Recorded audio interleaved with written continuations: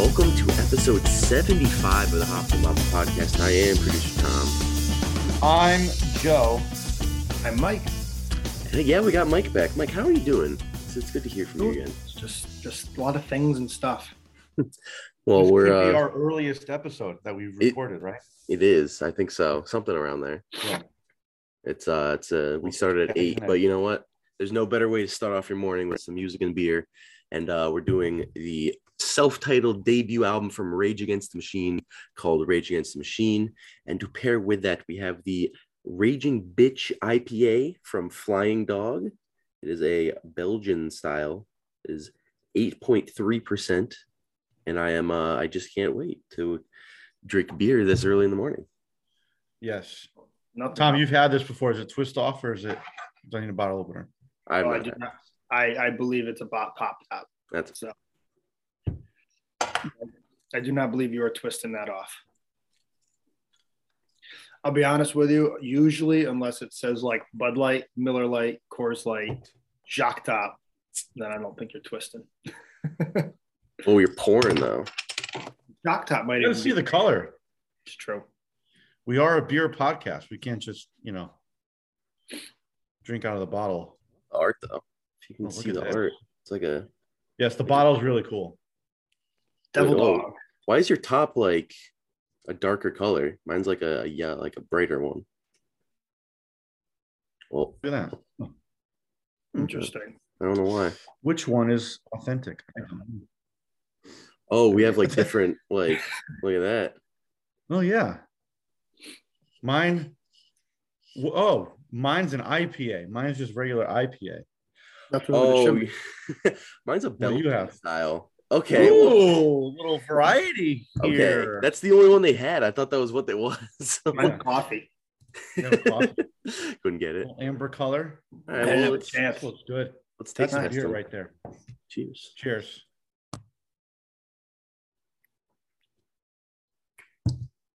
That's definitely Belgian style. That is a fucking beer right there. That's for sure a beer. Joe, if I remember, it's Yes. a very hoppy IPA. It is Yes, pretty obvious. very hoppy. Very hoppy.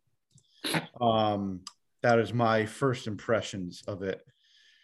According to Flying Dog themselves, Raging Bitch, and anything but delicate blend of the sharp hoppiness of an American IPA and the fruity funkiness of Belgian yeast, which creates an incredibly aromatic beer, bursting with flavorful notes of crisp grapefruit, woodsy pine, and exotic mango. Tom, do me a favor. Yeah. Is yours also 8.3%? Yes. You are both drinking, I believe, the same beer. Yeah, Just 'cause I'm- different labels, yes. I'm looking on their website to see if they have like a different version of it. But I don't Even see the one. with the website that's got Joe's logo on the bottle says Raging Bitch and then small Belgian IPA. Belgian IPA, yeah. So I believe you guys are drinking the same beer with just different labels. When's your freshness date, Tom? January 31st, 2022. So Mine's it's a little today. Maybe they like just changed their label. I don't know. Yeah, maybe. Just like Tom's drinking an old beer. Listen, Joe drank a beer from March of 2021 last episode. did. So I did, and it tasted like it. Hops here we have Warrior, Columbus, and Amarillo. And then I do like the little description on Beer Advocate. It says 2 inflammatory words, 1 wild drink. Nectar imprisoned in a bottle. And anything but delicate blend of sharp hoppiness and fruity aroma. This beer is a life-changing backyard knife fight for your palate. Once you've had a Raging Bitch, everything else pales in comparison. Fermented with a volcano-like Belgian yeast strain called El Diablo, Raging Bitch earned its popularized name from the aggressively active nature of the yeast, unleashed, untamed, unbridled, and in heat. Enjoy its golden glow and white foaming head alongside bold flavors like spicy barbecue wings, blue cheese salads, or that bag of family-sized Cool Ranch Doritos you're going to destroy later while binge watching Netflix. I like these guys. That's a good description. Yeah, that's good stuff. So it's kind of got its name from the yeast that it came from, like the aggressive yeast that it was spawned from, El Diablo. I don't know, you could name different kinds of yeast like that, but yeah. And then on the website, right next to the beer in really small letters, it just says "so good once it hits your lips." Nice little old school reference. Yeah. Love it. Yep. Yeah, I like this. And then like the dog, bitch is a female dog, so raging bitch. Mm-hmm. I like it. And then of course, flying dog too. Cool. Yeah, from what I remember, it was a very aggressive IPA, though. It was very hoppy. It was something that you could have a couple of, but you couldn't. It wasn't an all-day drinker. No, it's just, and plus it's 8.3%. So I mean, 2 or 3 in, you're already feeling pretty fucked. Yep. Yeah, it's a great way to start the morning. I was just gonna say, probably not the best 8 a.m. beer. Yeah, I'm probably not gonna go back to bed after this. No. I was gonna be like, maybe I'll go back for like a half hour and then get going. But no, I think I'm done. Yeah, this like you wake up in the morning and you just got someone screaming in your face. You're like, all right. It's like waking up at boot camp. Yeah, right. Yeah. So I like it, but it's not bad. I enjoy it. This, like Mike said, though, you can't drink a lot of it, but this is a beer. You could do much worse than I'm glad I've bitch. At least had. I mean, it's been years, but I'm glad I've at least had it, and I do remember. I mean, hey, that says something right there, though. It's been like a few years since I've had it, and I still remember the hoppiness and the aggressiveness of it, and it being one of those beers. I was like, wow, this is really good and different, but it's not something I can have like you buy a 6-pack, you better be sharing it with at least 2 or 3 people. Yeah, exactly. Yeah. Well, I do have a 6-pack of it, but now, you guys, we're all remote right now. So thanks a lot. Yeah, way to go. Right, we'll do a little trade-off with the next beer that I get. There we go. Perfect. That sounds good. Sure. This beer, with it being aggressive, Tom, thank you for the idea, because it's actually a perfect match for this fucking aggressive rap metal 90s album that we have to talk about. It is Rage Against the Machine's self-titled debut. One of my favorites. These were both my picks, technically. Rage Against the Machine, 1992 release, so it's turning 30 this year, actually. Oh, which is pretty cool. 10 songs, just about like 53 minutes long. This is like one of my favorite. They're not one of my favorite bands, but this album is one of my favorites to listen to front to back. It's one of those, again, where you hear one track and then you immediately hear the next one starting, and I just think the album experience is so good. But yeah, this is their debut album, and recorded at Sound City Studio out in California, same place as Nirvana's Nevermind and some other albums.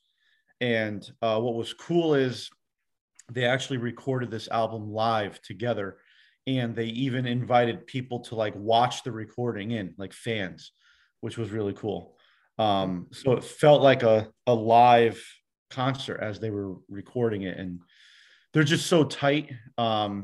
Especially the instrumentalists, who we have: Brad Wilk, Tom Comerford, and Tom Morello. I think I got their names right. Yep. 2 Toms. Did I get that right? Tim. That's it. Tim Comerford on bass. Credited as Timmy C. What's that? He was credited as Timmy C. Timmy C. I think he's a very underrated bassist. I think one of the more powerful things about the album too, which we kind of don't mention too much, is the album cover. Yes. Which is there's a lot of politically charged lyricism all over this entire thing. That's kind of Rage's whole idea around them. Yeah. The album cover is, and forgive me because I'm going to butcher this name, a Vietnamese Buddhist monk, Thi Quang Duc, Sure, you nailed it. He was doing some self-immolation in 1963 as protest for whatever was happening in Vietnam in the 60s. Nothing happened then. Which and it's just incredibly powerful because that actually happened. They didn't actually like stage it. No. So just a kick-ass cover, and very, very politically charged album, which we kind of don't pay attention to lyrics too much, or not that, but like try to not steer away towards politically charged things. But I feel like it's hard to avoid that for this one. For sure. Because that's just their MO. But it's kind of like when we talked about System, we put it this way: if you're just starting to listen to us, we don't get into the politics of it, but we discuss what it was about. Yep. Yeah, exactly. These guys had a lot to say, and they found a great way to say it. They kind of turned rap, which was obviously big back then at this time, with NWA and Snoop Dogg and Tupac and Biggie and Beastie Boys, all that, and they turned it into a rock band, almost in some cases like metal. And I don't know of another band that did it like this, quite like them, I think, at that time. So I feel like these guys kind of really ushered in the way to bands like Linkin Park and Limp Bizkit. Limp Bizkit. And, Tom Morello kind of took on the role of the DJ, with his guitar effects. Sure, he had some amazing guitar riffs all throughout this album, ones that are just so like tangible and sticky, and ones that just stay in your mind forever. But also his effects make it sound like the record scratching and everything. And then you have Zach De La Rocha on lead vocals, and he's rapping, and he's rapping with purpose too. And it just makes for this unique sound for the time that worked really well. And I feel like their sound brought in a ton of different fans. You got the rock fans, you got the rap fans, you got the message fans. So I really think they had a great thing going right from the jump. Shall we get into it? Yeah, let's get into it. For best me, track on the whole album. I mean, honestly, yeah. Sorry, there's no better song on the album than Bomb Track. Really? I might have to agree with you. I don't agree with that, but okay, it's a good song. I don't know. Come on, guys. It was the third single. Third single. And it's kind of like a slang term for a cool, like a dope track, because they use that for the rest of the album too. You'll hear like in the beginning of other tracks, be like, "Yeah, we got another bomb track for you." Yeah. The lyrics expound the political struggle of Peruvian revolutionaries against an oppressive U.S.-backed government, so that's cool. But also the music is good. It's just really pounding, and the way it gets the album started, I think, is just like no other opening track. It's just so different. It hits you with every kind of specialty they have right off the bat, and I think it's probably one of the best rap rock songs of all time. I know I say a lot when we do rap rock style songs, like I don't really like them too much unless it's Rage or whatever, but like they did it perfectly. Like, how else can you put it? Like, it's a great track.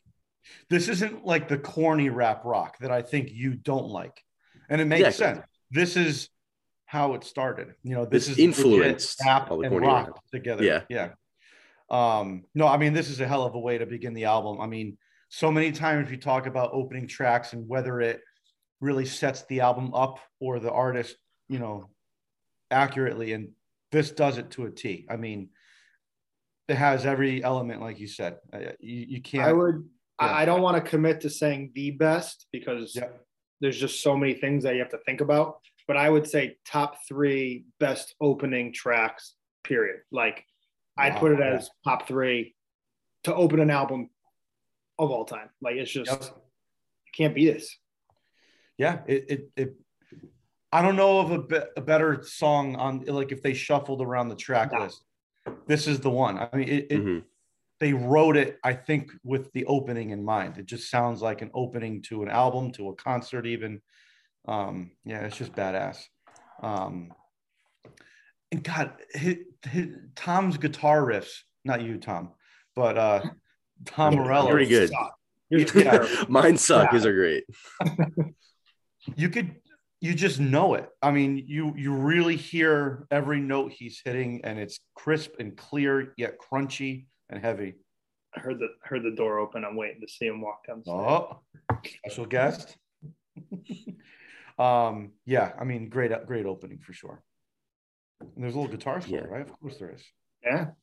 Yeah. He always makes his guitar sound like as unique as possible. Like you can always tell, like, whenever he's playing, which is definitely a sign of at least a good artist or a unique one. Exactly. Yep. There he is. What's up, bud? Okay. Yeah, this I think might be. No, I'll straight up say this is my all-time favorite Rage song. Wow. Has been since high school. Mm-hmm. And repeating, burn, yes, you're gonna burn. They do a lot of repetition in their lyrics, which I think is it works for them and against them a little bit, but it gets some things stuck in your brain a little bit as you go. So yeah, I think that's the point. Yeah, the lines that they repeat are the lines that they're like, don't forget this, this is the point, and they're just they're hitting it. Mm-hmm. Well, it's almost like their songs are kind of like the anthems for a picket line, like. Sure. When you're out protesting, you have that, phrase or two that you're constantly repeating, and, they kind of translated that over into music. So I think, that's why they do a lot of repetition. Yeah, man. And then next, Killing in the Name. Yes. Probably their most well-known song. I think this is the one they're known for. Mm-hmm. Yeah. Guitar Hero. I mean, I remember playing this in the dorm. Yeah. But I mean, I'm going to have to really think about what my favorite track is, because I have a few in mind. But I mean, this is up there. I know it's overplayed, but this is the one that got me into, Rage and this album. And it's overplayed for a reason. Yeah. Right. Exactly. Once the main guitar riff kicks in, it's just so heavy. And like it just you just can't help but rock your head. Like it's just such a great song. And they're very tight, like you said, with the drums, the bass, the guitar. The bass and the guitar run together. Mm-hmm. Yeah, there's like they're not even a second off. Like they're just right there. And to know they did this live together, is amazing. They didn't crack it. Yep. I actually have a funny story about Killing in the Name of.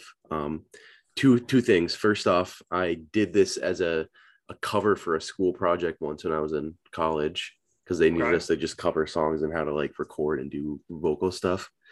So I was just screaming, "Fuck you, I won't do what you tell me" in the studio at school. It was definitely a fun time. But two, so the thing they do in England is that they will during Christmas time, they will take the number one song and then have that person come into the BBC and do a live version of the song. And so usually it's whoever wins the X Factor, because it just comes out at the time. But people like kind of had this guerrilla marketing campaign to get this song to the number one charts to be during Christmas time and have them go into the studio and do it live. And so when they did it, you can't swear on live television, or especially on the BBC. So the guy that runs it was like, "Hey, can you guys not say the F word in your song?" And they were like, yeah, sure. No, we'll do that. And then as soon as they comes on, they're like, "Fuck you, I won't do what you tell me." And the BBC got so mad that they're banned from the BBC airwaves. So I don't think that's gonna hurt them at all. Yeah. So they came out and apologized, and not Rage, obviously, but the BBC came out and apologized for saying the F word on Christmas Day radio all across the nation. So, well, I mean, they should have known better to Yeah, Come on for Christmas. I mean, what do you think they're gonna do? Not say it. I mean, it's yeah, all throughout their album. It's what they're all about. Taking a stand, yeah. Rage Against the Machine. I It like was, it, you know, In the name. challenge the status quo. yeah. It was Yeah. it was funny to see all the people like stream that song in mass just to get that on the Yeah, right. airwaves for Christmas Day. But I thought that was a funny story I would share for you guys. Yeah. One of my favorite things about the song "Killing the Name" is the guitar solo. Like it's kind of the first example of him. You know, it's not your normal guitar solo. It's more of like an effect guitar solo, which brings in kind of like the DJ elements to the band. Like that was his role. Yeah. You know, big fan of that. And then the chanting, you know, fuck you, I won't do what you tell me. You know, it's just a statement. You know, that coupled with Bomb Track beginning the album is just, you know, killer. I feel like this could come out today and you wouldn't be like, oh man, they sound really 90s. Yeah, I agree with that. I don't think the sound aged like that much. Yeah. Plus, what they're talking about, it's still like you're not going to stop police brutality for the foreseeable future. So it still remains pretty potent in its lyricism and everything. Yep. And it's been 30 years. Yeah. So Yeah. what does it say about us? I'm just kidding. We're old. Yeah. I'm turning the hat. Okay, turning the table. I'm gonna sit backwards in my chair, gang. We're here to interview you. This is an intervention. Yeah. Well, it better be. You two are drinking at 8 a.m. Yeah, I know. Yeah, it's on a Sunday. On the Lord's Day. The Lord's Day, the day of rest. Yeah. That's funny. Taking the power back. We gotta take the power back. The power back. I love this intro. Yep. Bass. Dude, the bass guitar, how he layers it, how it comes in. Mm-hmm. And then just the bass part itself throughout the song. You hear it, and you don't often hear the specific bass part. It either follows the drums rhythmically, or follows the guitar. This is its own animal. And I love that.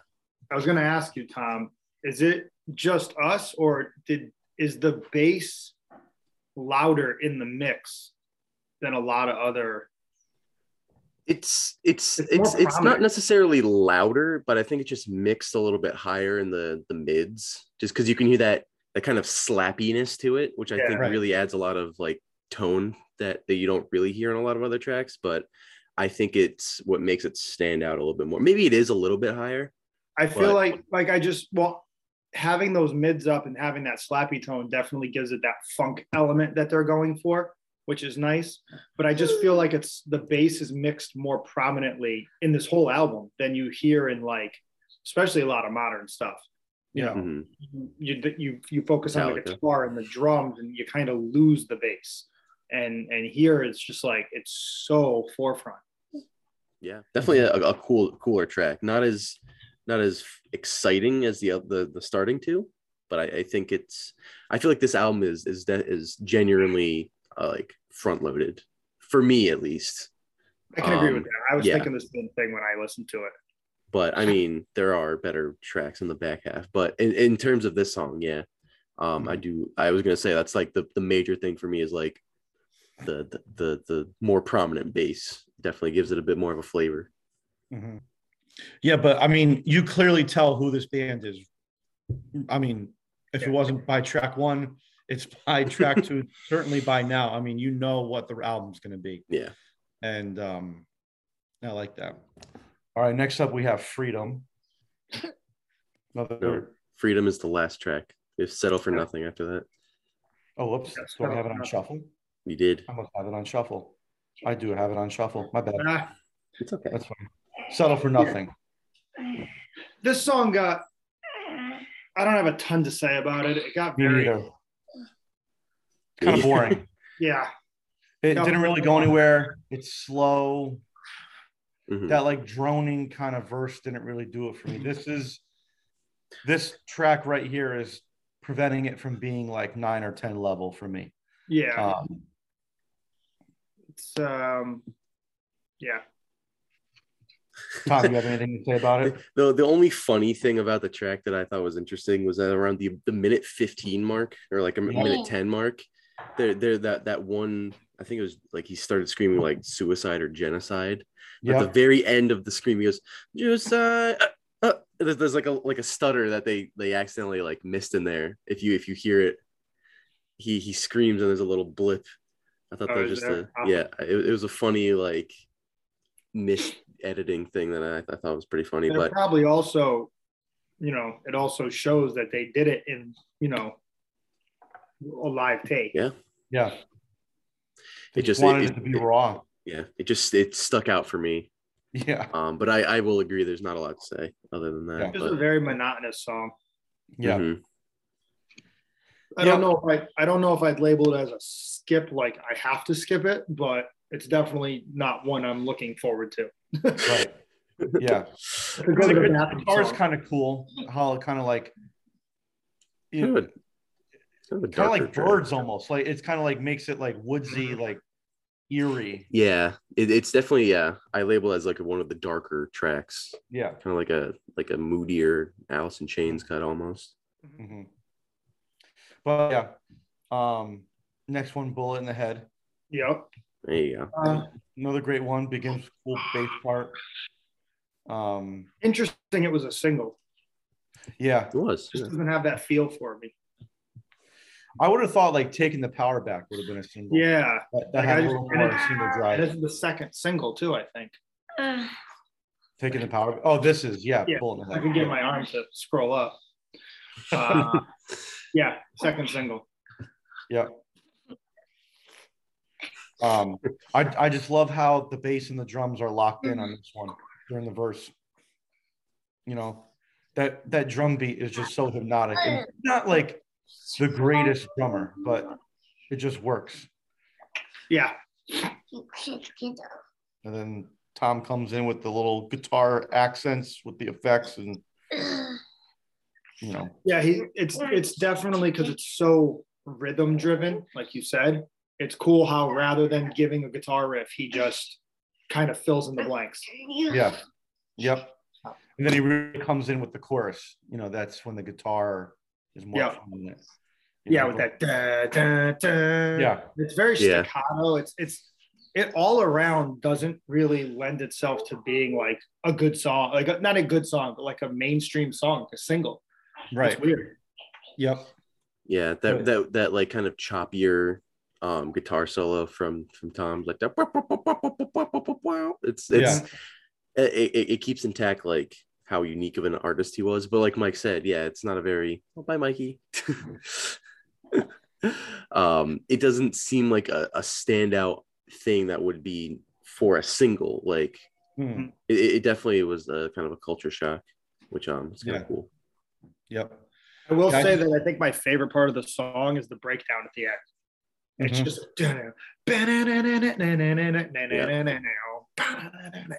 like I could just see this in concert where you're just like, fuck yeah. You might see it in concert. I'm thinking we are. I want to go. I'm in. Yeah. We're not. So the 8th and 9th is a Monday, Tuesday. Even better. Yeah. I prefer. I'm not working. I like it. Can you take that day off? I'm sure I can. Hey, we don't know where he's going to be. Come on. It's true. That's. I know. I hope not. It can happen. One thing I will say as a knock for me for the album is that if you're not necessarily into a track, all the tracks are pretty long in terms of their play time or their how long they are. Like that is agreed. 4 minutes, 5 minutes, 5.5, 4.5. You get to like the second half, you got like the 6-minute tracks. Bomb track is the shortest at 4:02. Yeah. So maybe that's just me being a part of like the freaking ADHD generation and having no like attention span anymore. Yeah. But I don't know. Well, I don't know. I feel like if you're listening to this band or this album track to track, you're not a person who is singles driven, radio driven, in and out. Like you want to listen to the experience. Like if you skip this song after 2.5 minutes, you're missing this whole like jam break and this whole breakdown. and then they like build it back up, and then they come back in with the groove, and then they go to double time to end the song. Like you're missing that. And the only thing I will definitely add to Tom's point is, like we talked about earlier, where repeating themselves can either be something that's a positive for them or hurt them.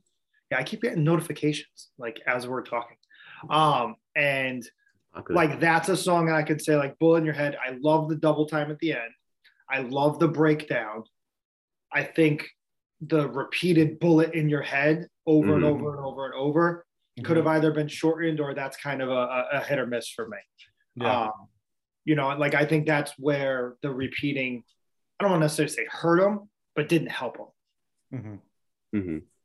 Yeah, that's a fair point. Who knows? They could have like sensed the people like watching them that were there, you know, and they kind of just extended it a little bit. And, I don't know. It does play into the live aspect to it. Yeah. Last thing I'll say about this is that it was they had a demo that came out before this, also titled Rage Against the Machine. Yes.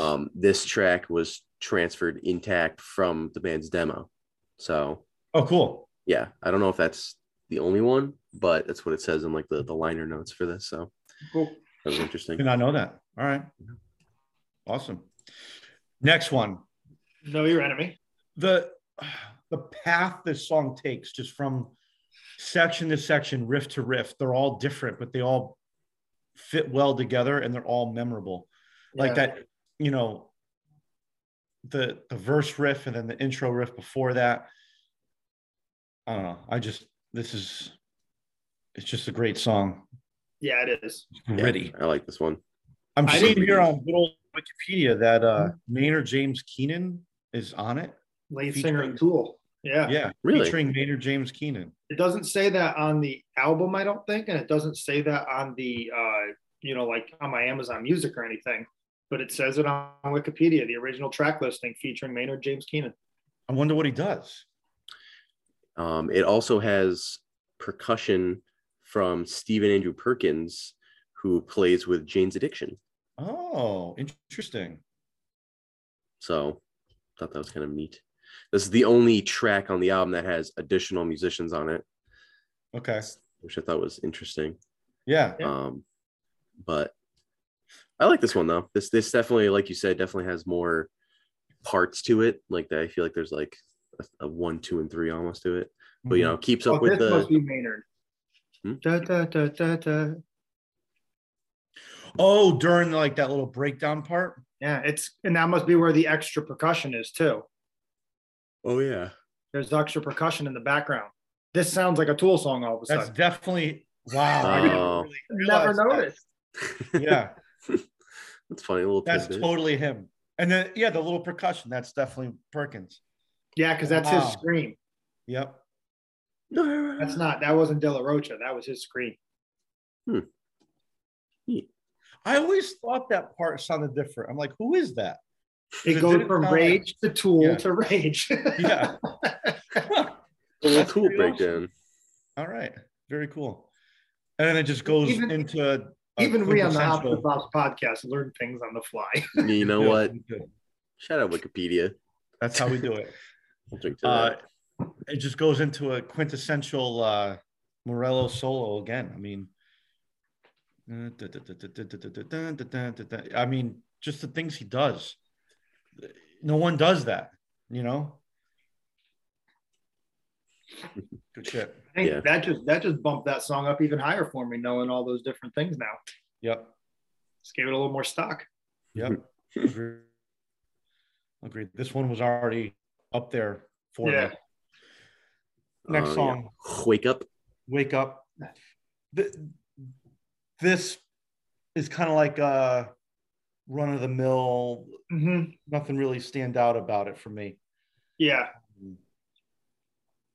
It's weird. It's one of those songs where I get the vibe Joe's getting, but then I catch myself like, absolutely. Like it, I don't know. It's one thing I like is I like how he harmonizes and doubles his like certain lines in his raps. Like he'll track them twice, and sometimes he'll harmonize, sometimes he'll just track twice, and he does it on like the right sections of his verses. You know what I mean? Like he does a really good job with that. And this song shows that off right in the beginning. Mm-hmm. Yeah. Yeah. Like the second verse said something like lacking that finesse or something. That's where he overdubbed it. Yeah. And then he does like a lot of, which you didn't hear earlier in the album, some like call and response with himself, which is kind of cool. Yeah. So it's got elements in it for sure that are definitely a little different and kind of change up, but it's definitely not like a killer track on the album. Right. I thought it ended well with that kind of breakdown where they're all just jamming at the end there. Another guitar solo too. Yeah, I mean, it's a solid song. It definitely complements the others. I think this track has one of the more interesting like lyrical tidbits to it, because they're kind of doing a song about like a critique of racism in the government and how like the FBI's like counterintelligence programs would spy on like political organizations, and so they actually sample not a sample, well, I guess it is a sample of an FBI memo where J. Edgar Hoover suggests a need to suppress the Black nationalist movement, which I thought was like a really cool way of putting that into the lyricism and kind of giving the song a whole nother meaning. Yeah, right. But wake up, here's what's going on. Yeah. Strictly in terms of music, it's kind of what you've been getting for the last couple tracks. Doesn't really separate itself, at least for me, too much. I think it has a little bit of a darker, like, overtone, like sound, but still the same Rage feel that you've been getting. Yeah. But is this the one that ends with him saying, like, you reap what you sow? Yes. Yeah. I always like that ending. It's a reap what you sow. Yeah. Township Rebellion. Yep. I like how this opens. Yeah. Kind of cool though, because like that. Yeah. You almost expected that to be played like 2 or 4 times, and they do it once, and bam, the lyrics come in. Yeah. It's kind of cool. Like you're like, oh, it kind of catches you off guard. It's a really unique verse too, because the Brad Wilk on drums he's got all the cowbells going. It's not really a hi-hat groove. The bass kind of has like a rubber band kind of effect on it. And then Tom Morello has that just one accent note coming through. And then it comes in with that just sludgy like guitar for the chorus. I think this might be like after Know Your Enemy. So 7, 8, 9, and 10, those last 4 tracks, this might be the hidden gem in there. Yeah. In my opinion, like this is the like, all right, you got something back before it finished. Right. I agree with that. Yeah. This is good one. If you're wondering what a Township Rebellion is, do tell us. I was. So in South Africa, you know what? Someone's got to do it. In South Africa during apartheid, non-whites were not allowed to reside freely throughout the cities. So they were required to live in designated areas called townships outside of the cities, and they're often denied basic services like sewers or clean water or electricity or all these things.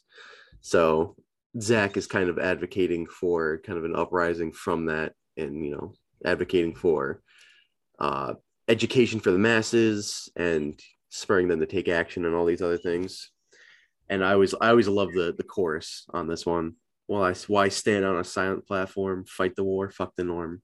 I always thought that was very powerful. Yeah, especially all one of their better lines. Yeah, all the power that he puts behind it. Definitely, it sounds like he meant it to have a lot of meaning. So definitely a good track to put near the end. For sure. Well, this is one thing about Rage is that yes, they're massively politically driven. Their lyrics are very, very, very powerful.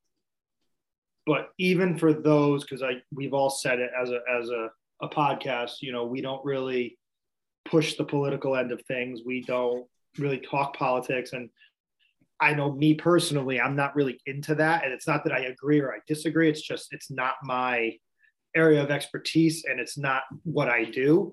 But yet you can still just rock out to this music and enjoy it. Mm-hmm. Yeah, the only reason I kind of bring that up is just because that's their entire thing. You know, they push that angle hard, and it's not. I will agree that we try not to do that, but when they have that as kind of their biggest thing about them, it's hard to not bring up. And I definitely agree with him. You know, no, a lot of what I he says agree. is It's really cool to, whether you agree or not with what they're saying, it's really cool to see what they're talking about, if that makes sense. Yeah, they seem smart enough to know what they're talking about too, and not just kind of a blanket statement about everything. Yeah. Like Exactly. And by the way, like Mike said, the album rocks. You know, like so it has a little bit of everything for everyone. Yeah, and then last track is Freedom. Yep. Wrap it up. I love how this song opens. All together. Great riff, Little single. I didn't know that. Yes. The last one, right? Yep. Title wise, great way to end. Yep. Fits the theme. I thought it kind of dragged a little bit though, like the ending. Give it that. Yeah. A long song. It's the longest song besides Wake Up. They were both 6 minutes and 6 seconds. Yeah. And in some cases, I think some of their songs would have almost been more powerful if they were a little bit shorter. Yeah. Would have held on to a little more of that. We keep going back to that kind of repetitive stuff that they do, which is repetitive to get it in your head, repetitive to make a point. And like Tom said, maybe it is the more modern, maybe this is where the album ages. You know what I mean? The idea that these little longer songs with a lot of repetition, maybe back then during these political rallies, that was the chant. It made the point, got stuck in your head. This is what we mean. And now modern time, we're like, okay, got it. Next, with the ADD and the move kind of thing, mindset that we have now. Right. The over flooding of information. There's so much to process that, something can't stay around too long because you got to take in everything else. And I think really that might be the only area in which this album has aged. I like later when the band picks it up, Zach De La Rocha says, bring that shit in.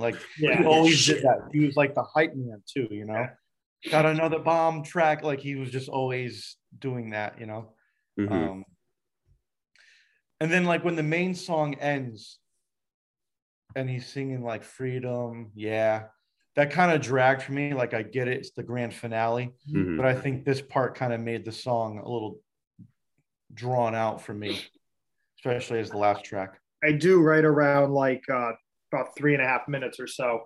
I like the like Tom said, the pause, but I love all the percussion, the cowbells and stuff he adds in. Stuff that you don't really expect in this style of music. Like when Chad Smith did it in Hump to Bump, you expected that. It's Chili Peppers, it's funky, they're playing a bunch of different things. But then you've got, Rage, which is, metal essentially, and all of a sudden you're hearing think, think, think, think, think, think, think. You just don't expect it, but it fits really, really well. Yeah, for sure. Cool. And there you go. That's the album. Yeah. Cool. Let's get into tracks. What a journey that was. I love that. Let's get into some tracks. All right, let's do it. Joe, you start off. I'll start off. He came down because he couldn't button his thing. I mean, I'm gonna sound like I'm selling out, but I think I have to pick Killing in the Name as my favorite track. But this is very hard because there's at least 5 songs on here that I could label as favorites. It's just a very, very solid album. But I'm gonna go with Killing in the Name as my favorite. Okay. Yeah, that's totally legitimate. Yeah. I will go with Bomb Track because I think, just the way that they started the entire album off with, I think is definitely a key aspect in keeping the energy up for most of it. I don't think there's one down, and that's not to say it needed like a ballad or something to keep the energy from going up. But it starts up here, it stays here for the entire album. You know, just a lot of cool sonic bits to it that I really enjoyed, and you know, just good kick in the pants to get you going for the rest of the album. Also, lyrics are good too. Yeah, for sure. Bomb Track's my all-time favorite Rage song. Has been since high school. You know, listening to their albums back then and everything else, this song just always stuck out to me. And like I said, only because I'd have to think about it before making this an official statement, but definitely one of the top 3 best opening tracks on any album ever. Potentially number 1. I just have to. We should do an episode where we just talk about our favorite like album openers. I think that would be cool. Yeah. Okay. We've talked about that. We've talked about title tracks. Yeah. Got to do our Hall of Fame. Our Hall of Fame group, the super group. Yeah, cool. Or the super group with Gary. Yep. And we got to do our covers, long overdue, with Joey. Eventually, we'll get there. Yeah, Bomb Track though. All right, so now our last. Yeah. Bottom. Settle for Nothing. It just was kind of I mean, yeah, not much to it. I mean, I know it's the one song they kind of needed to put in there to break away from that same sound on every track, but I don't think one song was going to make a difference. And if it was, it had to be better than that. Yeah, I agree. Yeah, it's for pretty much the same reasoning. Settle for Nothing for me. I actually went with Fistful of Steel. Okay. I just thought it wasn't really stand out too much, and also that kind of siren-y guitar that he goes for, it was just kind of bland, and it sounded a bit too hip-hoppy in the verses, but I mean, it was okay. I mean, there's not necessarily a track that I necessarily hate for the entire album, but if I had to pick one, it would be that. Yeah, I don't think there's any necessarily you have to skip songs. I think the album as a whole is meant to be what it is, and it does well with that. But yeah, we got to pick a bottom. Yeah. In terms of Sleepy Dark Horse, was Know Your Enemy a single? Was not. All right, I'll go Know Your Enemy. I was gonna say Bullet in the Head just because I didn't know what the singles were, but then I saw that. But yeah, no, Know Your Enemy was definitely a really good. It definitely jolted you up, especially near as more towards the middle of the album. Yeah, very, very fiery, very politically charged again. And I love the vocal performance too. This is a really good track. Yeah, I was bouncing between that and Township Rebellion. I was gonna say that too. Yeah, those were my 2, but I think Know Your Enemy took the took a little extra, now recognizing that they had Maynard James from Tool in it, That's and right, the percussionist from Jane's Addiction, and not that featuring an artist is like a must, but they did such a good job with it. And it was kind of interesting that neither of them had any actual credit on the album. So I like Know Your Enemy. It's a great song. Yeah. Thought it should have been a single. Yeah. Speaking of which, so I'm picking 2. Know Your Enemy is one of them. I think we all agree on that, but I also like Take the Power Back. I just think those 2 songs could have easily been my favorites if I didn't go with, Killing in the Name or even Bomb Track, something like that. Those 2 songs are just great songs in and of themselves. Definitely worth a listen if you're not listening to the whole album. So, shall we rate it? Joe, start us off. 8.5. 8.5. I love this album. I really wanted to give it a 9, but I just didn't. I don't really have a reason why, but 8.5 for me. I think some knocks are a few of the songs really dragged out a little too long. I didn't really like the song Settle for Nothing. If they made that song better, like Mike said, I think we're talking 9 territory for me. But yeah, I haven't listened to this album in a really long time. So it was really awesome to get back into this. And this is one of those, like a few of the others we've done, where I listened to it from start to finish. And it's a really great experience for me. So 8.5, definitely up there. One of my favorite albums of all time. In fact, I think Rolling Stone voted it number 24 on top 500 albums of all time. It's top like 100 metal albums, I think. Okay, yeah. But Famas?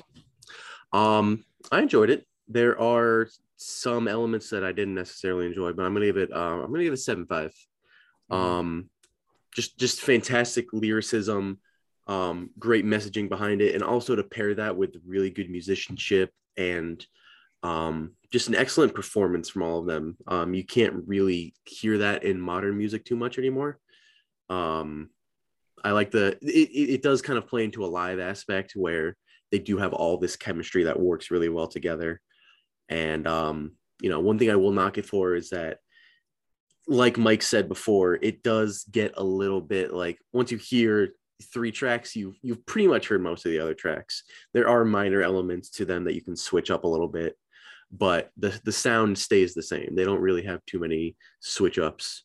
But like I said, this is probably the only band that I will enjoy like that rap rock like style that a lot of people tried to imitate and didn't really match too well. But yeah, 7.5, definitely a really solid album from them. Nice. Yeah, I was thinking about it the whole time and trying to put in my head where I was going to put it, and the number that kept popping up to me was the same as you, Joe, 8.5. Okay, yeah. Just a great album, top to bottom. I've been listening to it since high school. Like you said, it's been probably a year or so since I probably listened to it straight through, and it was just like every song just came back to me. I was like, oh, I remember this one. Oh, I remember this. Like even the ones I didn't even notice the title, I just remembered that riff, that song, that note. But still, just like you said, top to bottom, kicking the ass. Really not a down note. Even the songs, that are kind of not killing in the name level are still good. Yeah. So yeah, 8.5. Cool. Solid. Definitely sounds like one of our top rated albums collectively. Mm-hmm. Sure. And our beer, the 2 different style choices for some reason. I don't know why they went with that. I think just labels, but they're the same beer. Yeah. Raging Bitch IPA by Flying Dog. Definitely boozy. I mean, sure. I didn't even, it could just be the time of day, but I mean, I'm not even halfway through it. Yeah. But it's tasty. I do like, that's a fucking beer. I mean, a lot of people give IPA shit because like New England, oh, it's too fruity. Like that's not a real beer. This is a beer. And it's a good beer. So I am going to give it, I think I'm giving it a 7.5, 7.5 hops. I haven't been saying hops and bops recently. We got to get on brand. 7.5 hops for me. Great flavor. I like the hop combination. You do get that kind of caramely flavor, but if you don't drink it quick and it gets kind of warm, it's definitely boozy and kind of heavy. I almost said 7, but I don't know. I think I gave it the extra 0.5 just because of the branding. I don't know if that should be mixed in with the beer, but they stay true to who they are. And I like their little quips and their little sayings and everything. So I gave it a little edge. So 7.5 for me. I don't know what kind of mood I would have to be in to drink this, though, if that makes sense. Rage mood. Yeah. Am I in some kind of masochistic, like, want to just be in well, not masochistic, obviously. I do consider it a good beer, but it's aggressive. It's not really like, you have the crushable, more laid back style IPAs that we're a bit more used to. I think that just might be my palate choice by this point. But this one, it really is like how the marketing says. It's aggressive. It's in your face. It's a raging bitch for a reason. So if you're into that kind of style, I'm not necessarily a huge Belgian kind of man, but I can understand why they would be so popular. And like you said, you can't drink more than a couple of these without going too crazy. But I think we'll give it about a 6.5 for me. But just going off of what I remember from drinking it, since I wasn't able to grab it, I would probably be around a 7. We could put a little asterisk next to that. A little Barry Bonds asterisk, yeah. Oh, yeah. Just to next time I try it, then we'll. Yeah. I think it's fair though. I think it's about a 7 is where I'm at. You can have one or two, and then you move on. All right. I like it. Let's shout them out real quick. Shout them out real quick. We have Rage Against the Machine.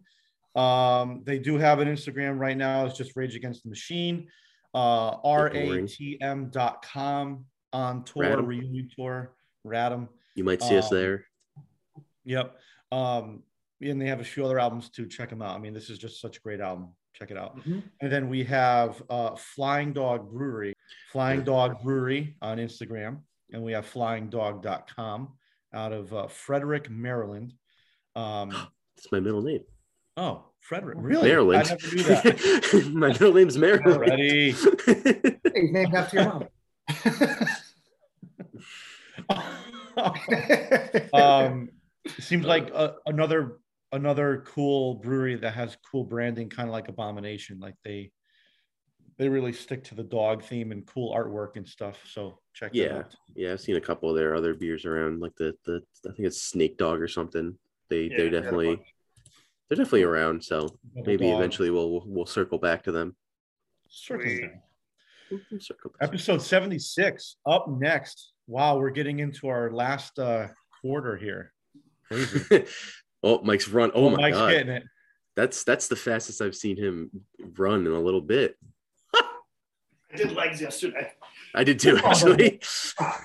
Mike, this is all you next episode. What do you have for us? All right. We are going to go with one of my favorite albums and one of my all-time favorite, probably my all-time favorite metal band, Pantera, and their debut album, Cowboys from Hell.